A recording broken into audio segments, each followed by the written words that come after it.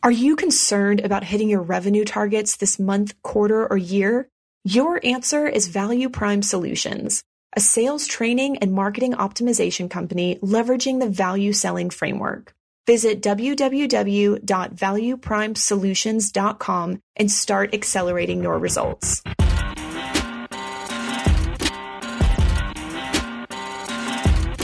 You're listening to the B2B Revenue Executive Experience, a podcast dedicated to helping executives train their sales and marketing teams to optimize growth. Whether you're looking for techniques and strategies or tools and resources, you've come to the right place. Let's accelerate your growth in 3, 2, 1. Welcome, everyone, to the B2B Revenue Executive Experience. I'm your host, Chad Sanderson. For those that don't have time to listen to the entire episode, as always, feel free to check us out at b2brevexec.com or, of course, on iTunes, where a review is always appreciated. Today, we have with us Mark Kosoglow, VP of Sales with Outreach.io. Now, any of our listeners who work with me or anybody who's been in classes know I'm a huge fan of what Outreach is doing. So it should be no surprise I'm a little more excited than normal to talk to Mark. So, Mark, I want to first thank you very much for taking the time and welcome you to the show. Thanks, man. What up?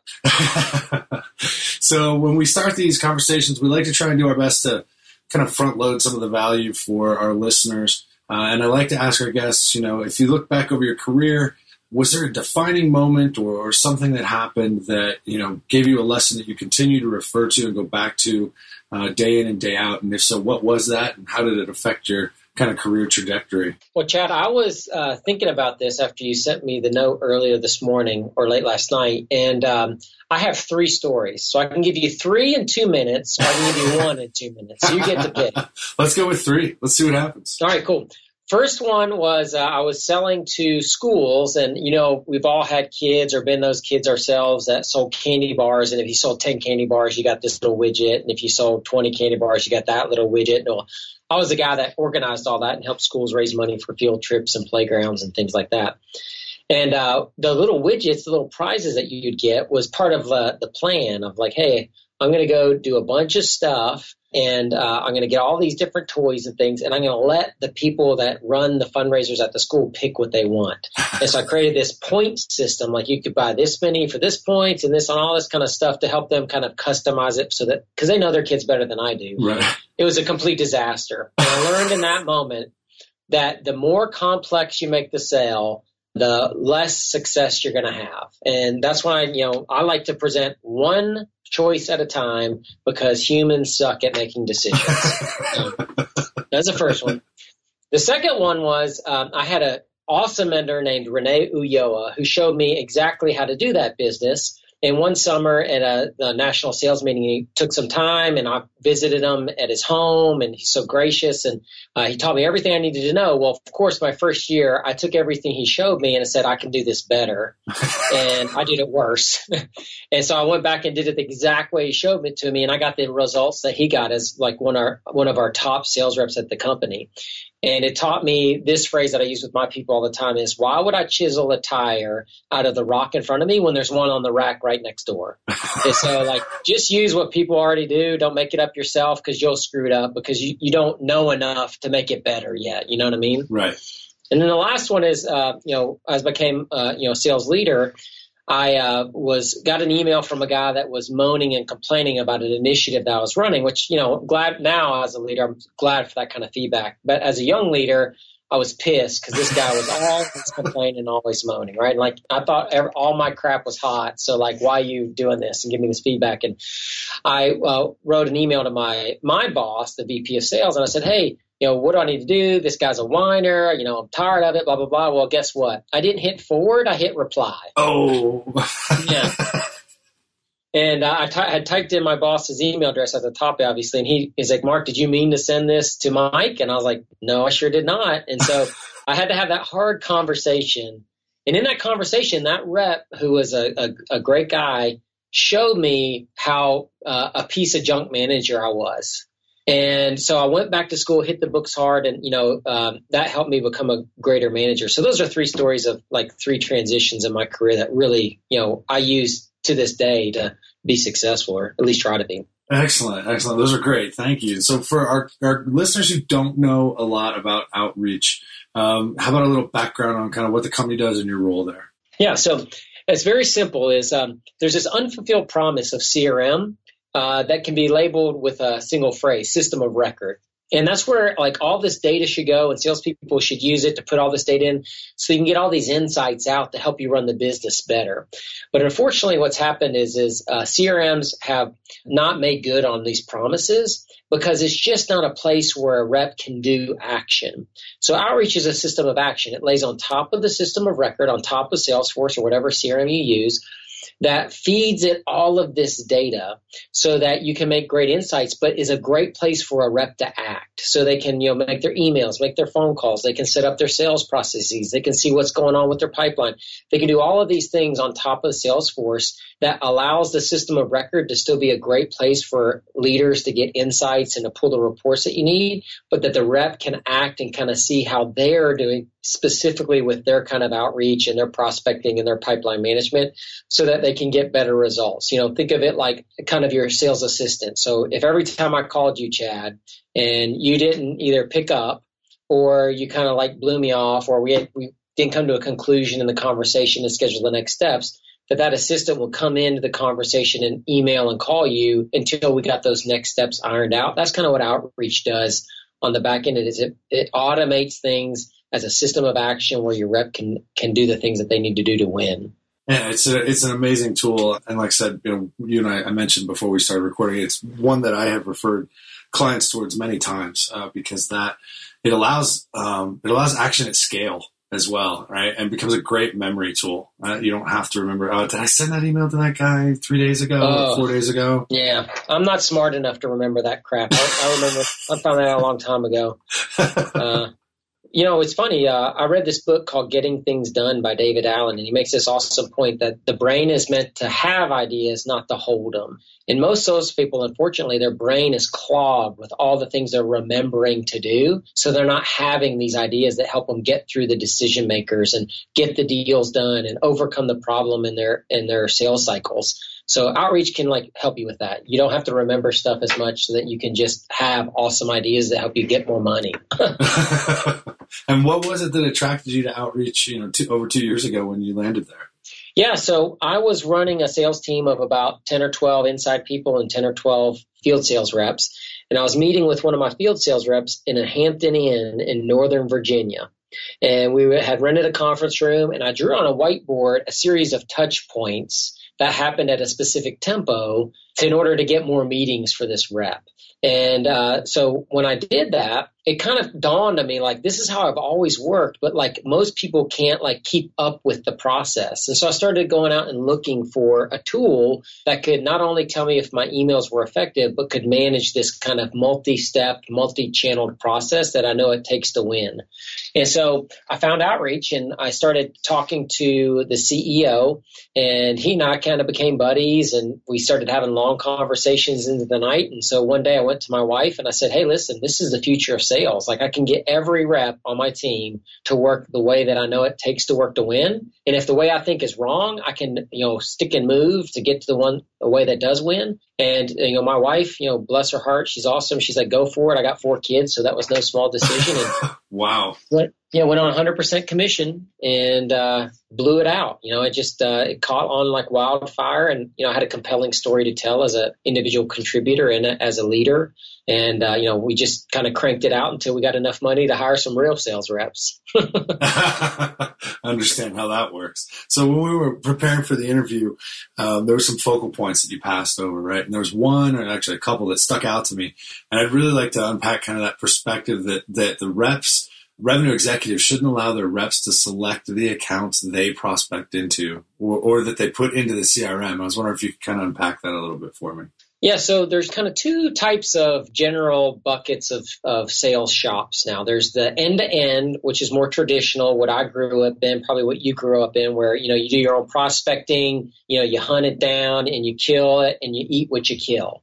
And so, that type of person is very busy. And I guarantee you the last thing that they're thinking about is how do I get a high quality account into my pipeline? What they're thinking about is how do I get anything into my pipeline, right?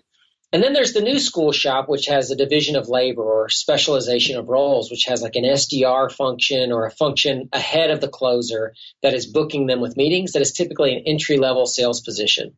So the question I asked myself when we started creating outreach was, do I want entry-level salespeople and or people that are full-cycle sales reps that are super busy determining the future of the company? And what is more important than the accounts that enter in your pipeline? Really nothing. Those accounts determine whether they're going to renew. They determine how big the contract's going to be, how difficult the sales cycle is going to be.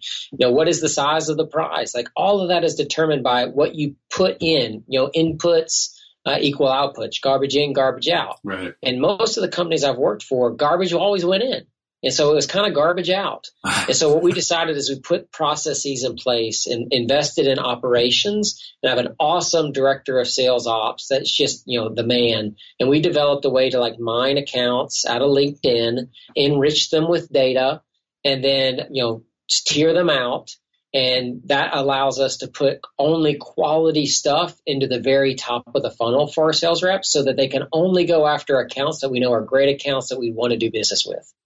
And so do you have your team set up so that the ops puts the quality in, and then you have people that are going out and using tools like outreach to get those meetings and push them through the funnel? Do you have the traditional, eat what you kill, or do you have, how do you have it broken up, I guess I should say? Yeah, we're of a specialization of roles type of shop. So we have an SDR function, and they get fed accounts by sales ops. And here's the other thing is sales reps would always tell me, I need more accounts, You don't need more accounts. You need to have better messaging.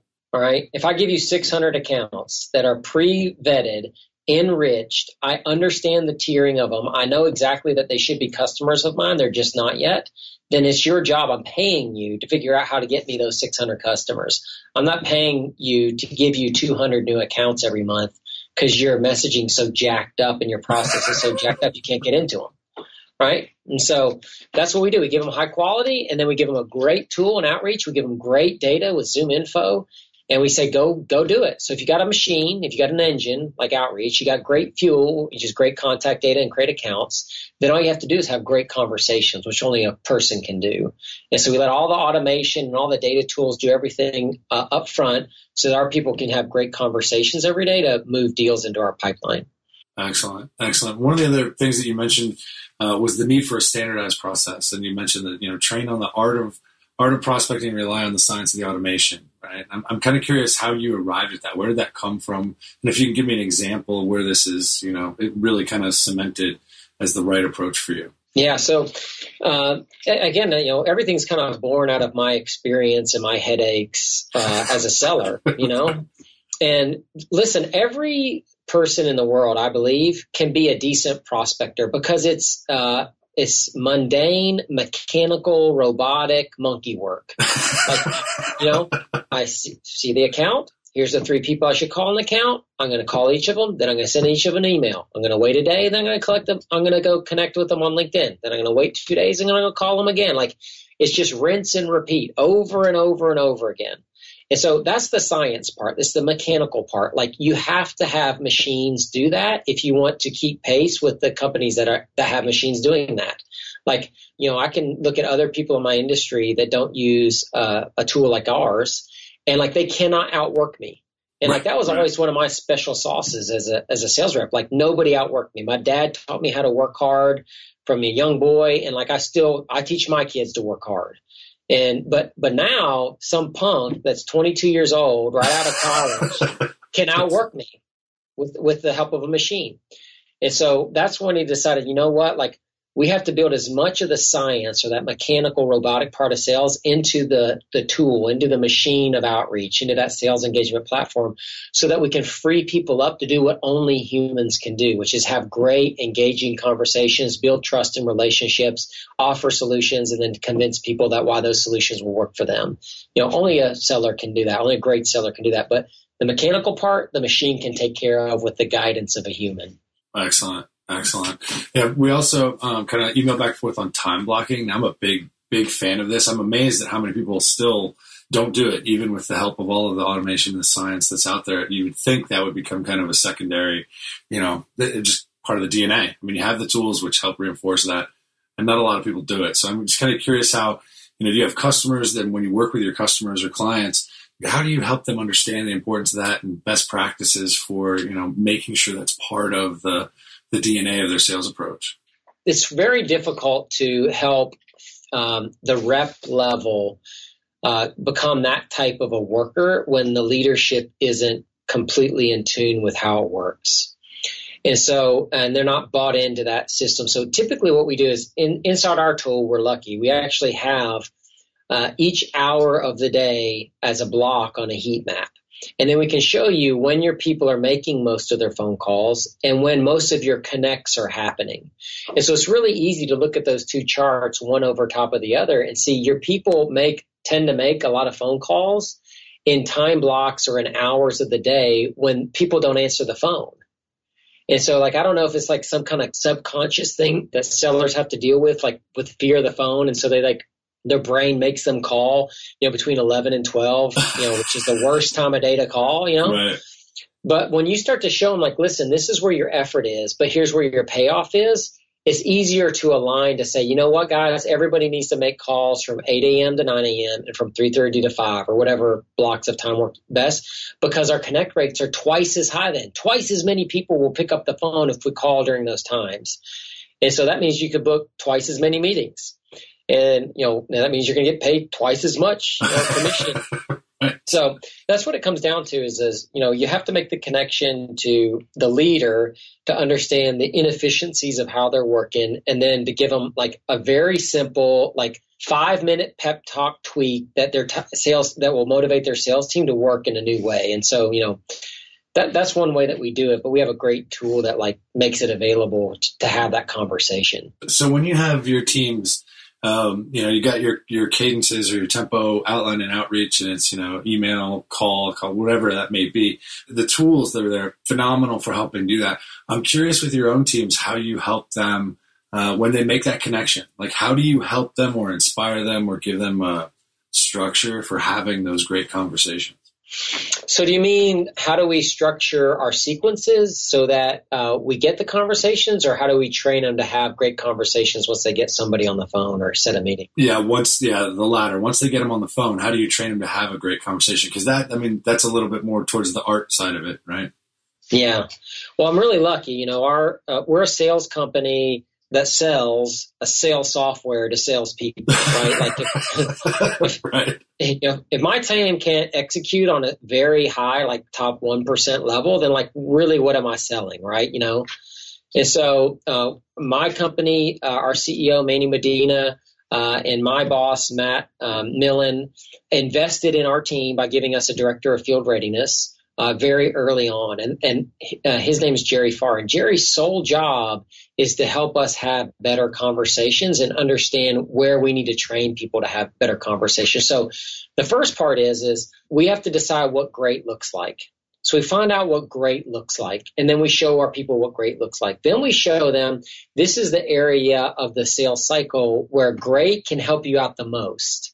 And so now we've got a picture of what great looks like. We're able to quantify what an improvement in a specific area of the sales cycle will garner.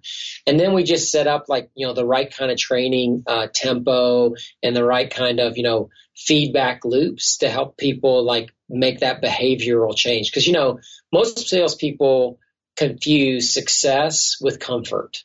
Meaning if they're comfortable doing something, they think it works. And that's not the case, right? Those things are mutually exclusive. And so what you have to do is you have to get salespeople to understand, just because you think it works doesn't mean it does work. So let's show you what does work. Let's show you the improvement that you can get so you can get over that pain threshold of making a behavioral change. Excellent. So it's odd to hear about the investment in director of readiness so early. Outreach is growing. From what I've seen, growing very aggressively. How do you work with that director of sales enablement and readiness? So guys get together weekly and talking about what's working or not? How much do you use your own tools in terms of, eating your own dog food to come up with this is all right, this is the next evolution of how we have to prep our people? It depends on like kind of what part. Like we use a lot of Salesforce reports to determine like where leakage is happening in the funnel and in the pipeline, right? And so once we identify an area like, oh, our discovery calls are only converting at 35%, we think we could get that up to 42% if we really put some effort in there. And the downstream effect of that is X millions of dollars extra a year, right?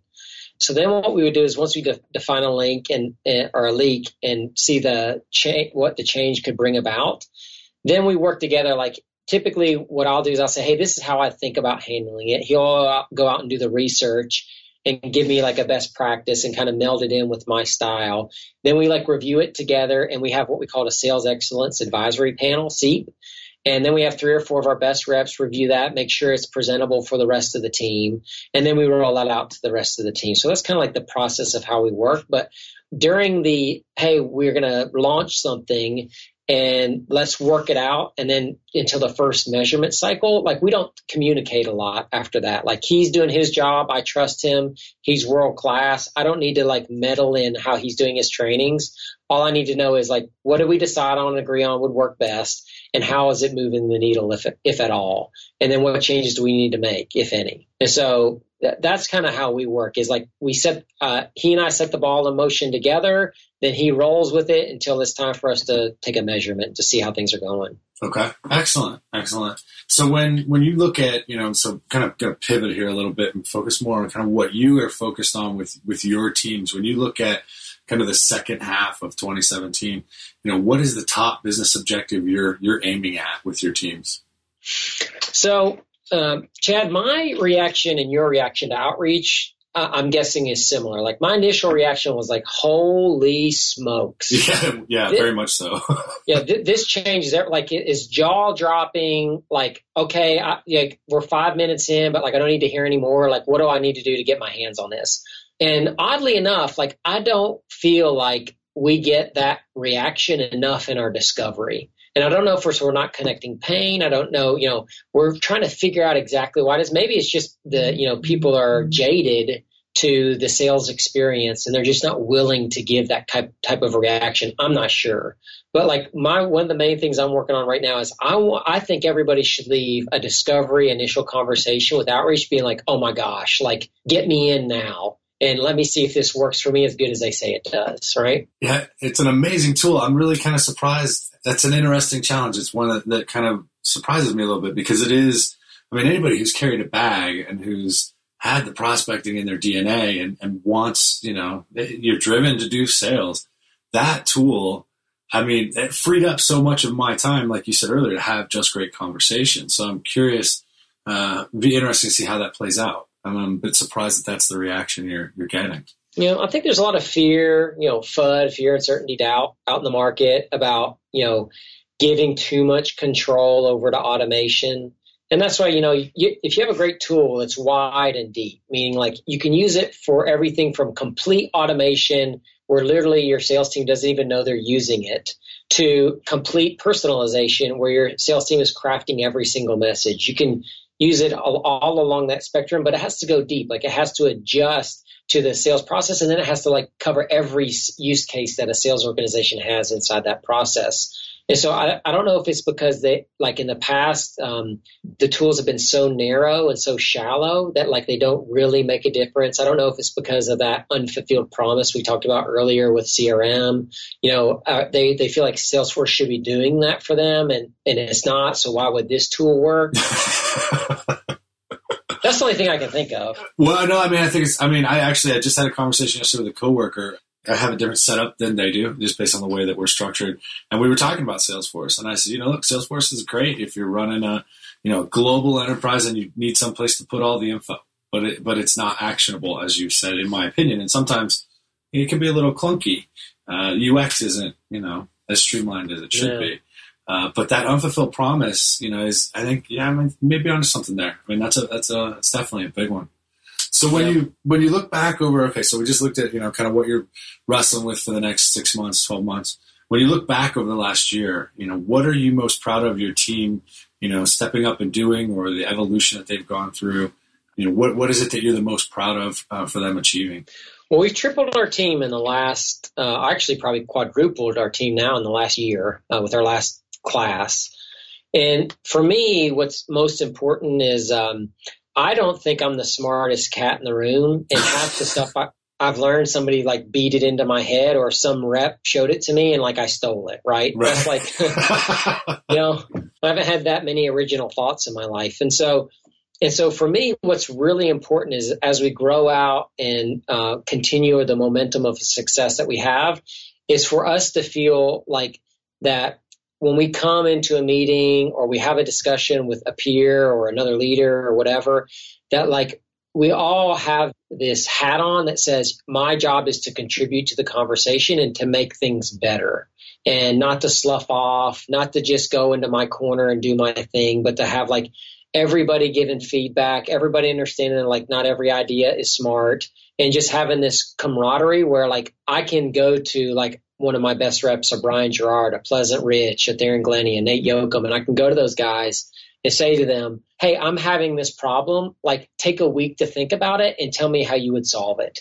And then I can do that with two people. We come together, and like I always say, like we trumps me, right? We working together will always trump me. It'll always beat me. So don't let me be out there. Like let's be we. And that's the main thing that like, that's what I'm most proud of, is I feel like we're all connected. And, I would say we're like a family, but, I think that term is overused. Your family is your family, like, your kids and your wife. It's a hollowed term. You can't have like your basketball team family and your work family. Like how many family? A guy can only have one family. Most of us are screwing that up, right?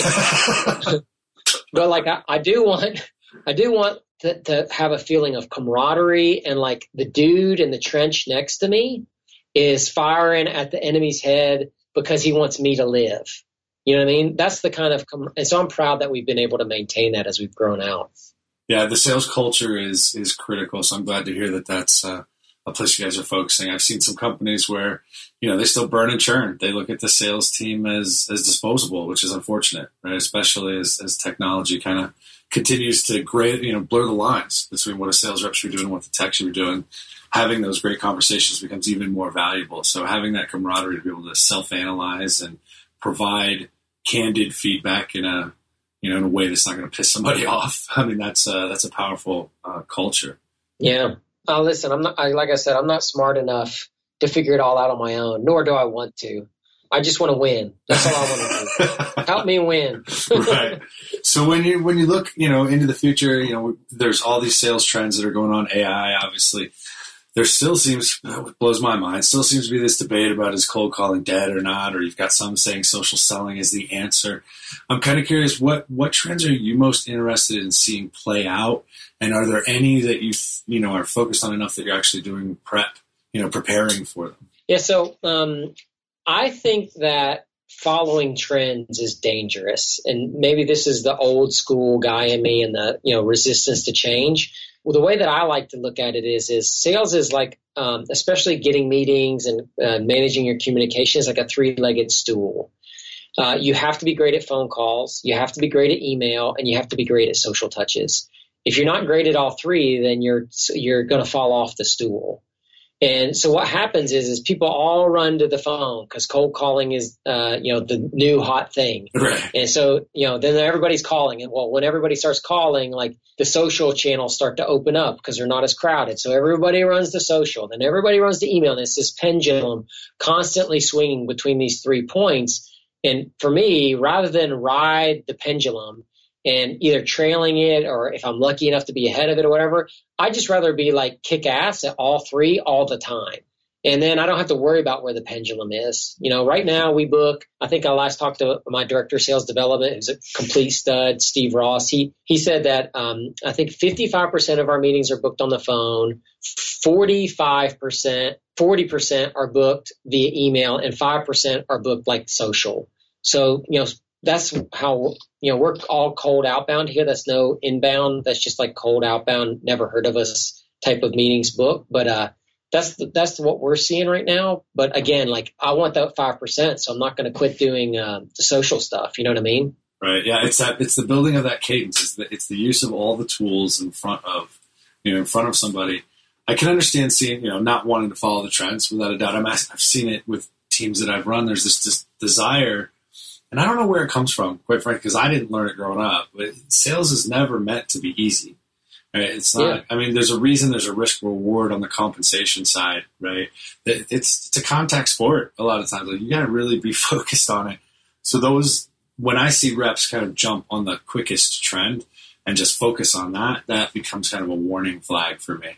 I'm curious how you work with your guy, how you build that into your process and work with your teams to avoid that, to get them focused on a consistent, multifaceted approach to prospecting. Is it something you find that you've weeded out in your teams, based on how you're hiring or how you're training them, or is it a constant battle? It's not a battle at all, quite honestly. Like, that's what our tool does, is we only make available to them the way that we want them to work. So that's the only way they can work. If they work outside the system, like, we've had a few people try their own thing. They're so much less productive than somebody that's in the system that they immediately self-correct. And so, part of what we hire for is can you and are you willing to work the system every day? Because our system is very predictable. I know if I put 100 people into this sequence and series of touch points over 3 weeks, that, 23% of those people are going to reply to me. 30% of those people are going to be positive replies. So I'm going to get 6 or 7 meetings out of every 100 people I put in there over a 3-week period. So my motivation every day should be, how can I get another 100 people in here? Right. So I can have a person, putting more people into the system to get these predictable outcomes that we know will happen. Or I can have somebody that's just trying to figure everything out. And that's what I call the black box of sales. That person has no idea what they're doing. Nobody knows what they're doing. There's just some inputs that happen, and then there's these magical outputs that pop out the end. And when you're like that, guess what? You don't know what you're doing right. You don't know what you're doing wrong. And so you can't get better, and you can't continue to do the good things that you do. And so versus ours is all the gears of the box are visible. You can look in the black box. You can see how everything works. You can completely understand everything. And so if something's broken, it's very simple to determine what the cause is. It's either the inputs suck or the conversation sucks at the very end, right? But everything in the middle is always the same. So right. I can cut out figuring that out. I can cut out managing that. And so, that's once people see the power of that, and sometimes, we have to beat people into submission for the first couple of months they're here, right? But once they see it, all of them come back and they're like, you know what? That was stupid. I wasted my first 2 months trying to do it my way when, if I just do the system, it works. So excellent. Okay. Well, let's change direction a little bit. We ask, towards the end of every interview, we ask kind of 2 standard questions. And the first is simply, you are a revenue executive, right? Which I guess makes you a prospect for other sales professionals. And in that position, I'm always interested to hear kind of how someone that you don't have a relationship with today, that you don't know, how would they get your attention and build credibility in a way that would, inspire you to want to engage with them? I'll tell you one thing that doesn't work. If you try to tell me that, hey, I went to Penn State University, great to see that you're playing the Buckeyes, I'll delete that crap right then and there. I don't care that you could look on LinkedIn and see where I went to college. This is what I want to know. An email or a voicemail or a social connection that says simply this: I see you're a VP of sales. These are the 3 problems that we help VPs of sales solve. Would you be interested in seeing how we solve them? If I relate to any one of those 3 issues, I will take the meeting every time. It's that simple. That is a very simple approach. I'm curious, you've got to be reached out to quite a bit. How often do you actually see it that simple? Every once in a while. I have a couple guys that are really good. And, they'll come in and, the guys from Zoom Info, they're our data provider. But the way they sold me was, I thought, really, really effective, really masterful, honestly. And, he came in, he's like, these are the 3 problems. You're not getting enough phone dials connect. Yep, not doing that. Your reps are frustrated because they're dialing all the time and not talking to people. Yep, that's me. And, you need more meetings from your phone call time because you're spending so much time on the phone. Thank you very much. Meeting tomorrow. Let's do it. And then they came in and showed me how to do it. So that's like, there's not many people out there doing it. Most of them are doing, some kind of long email that, I don't read more than a quarter of. It's just, now here's the difference though, Chad, is like if you have visibility into how your process works and you can track, like I'm reaching out to this industry and this persona or this market segment and this persona, then you can start to see like this messaging works with this industry, but not this other one. And this, other messaging works with this persona in that industry, but not this other one in that same industry. And you can really start to get granular in how you attack things because you can see exactly what works. And so, that's kind of what we've defaulted to. But for me personally, like I don't see very many people do it very well. And that's not a dig. It's just, sales is a hard job, like you said, and somebody probably showed them the wrong way to do it in the beginning. Right. Okay, so last question we ask, we call it our acceleration insight. So if there's one thing you could tell sales, marketing, or professional services people, one piece of advice that, you'd kind of go down as being known for that would help them hit their targets, blow out their numbers, and be more successful, what would it be and why? Yeah. The number one characteristic I hire for, Chad, is curiosity. Like if you in a sales call are talking to me and you just seem curious, I am pulled into your web. And I think that that's how most people are. And the reason is because it's very simple is curiosity is the antidote for selfishness. And selfishness doesn't allow you to create trust, and it makes the conversation one-sided. The minute you become curious, what you start to do is you start to get the focus off of you and on to the person you're talking to.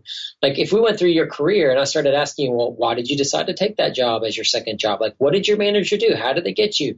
You're going to be immediately drawn into the conversation. You're going to trust more and you're going to release more information. And it's nothing more than me. I don't care where the conversation is going. I'm not trying to lead it in any direction. All I'm just curious as to like how your brain works. What do you think? What was your reaction to these things? How do you feel pain in that situation, or how do you not feel pain? And so to me, like curiosity is the key to sales. If you can be curious, then that unlocks all of the information you need to do what you need to do to close a deal. Excellent. Yeah, I would agree with you wholeheartedly.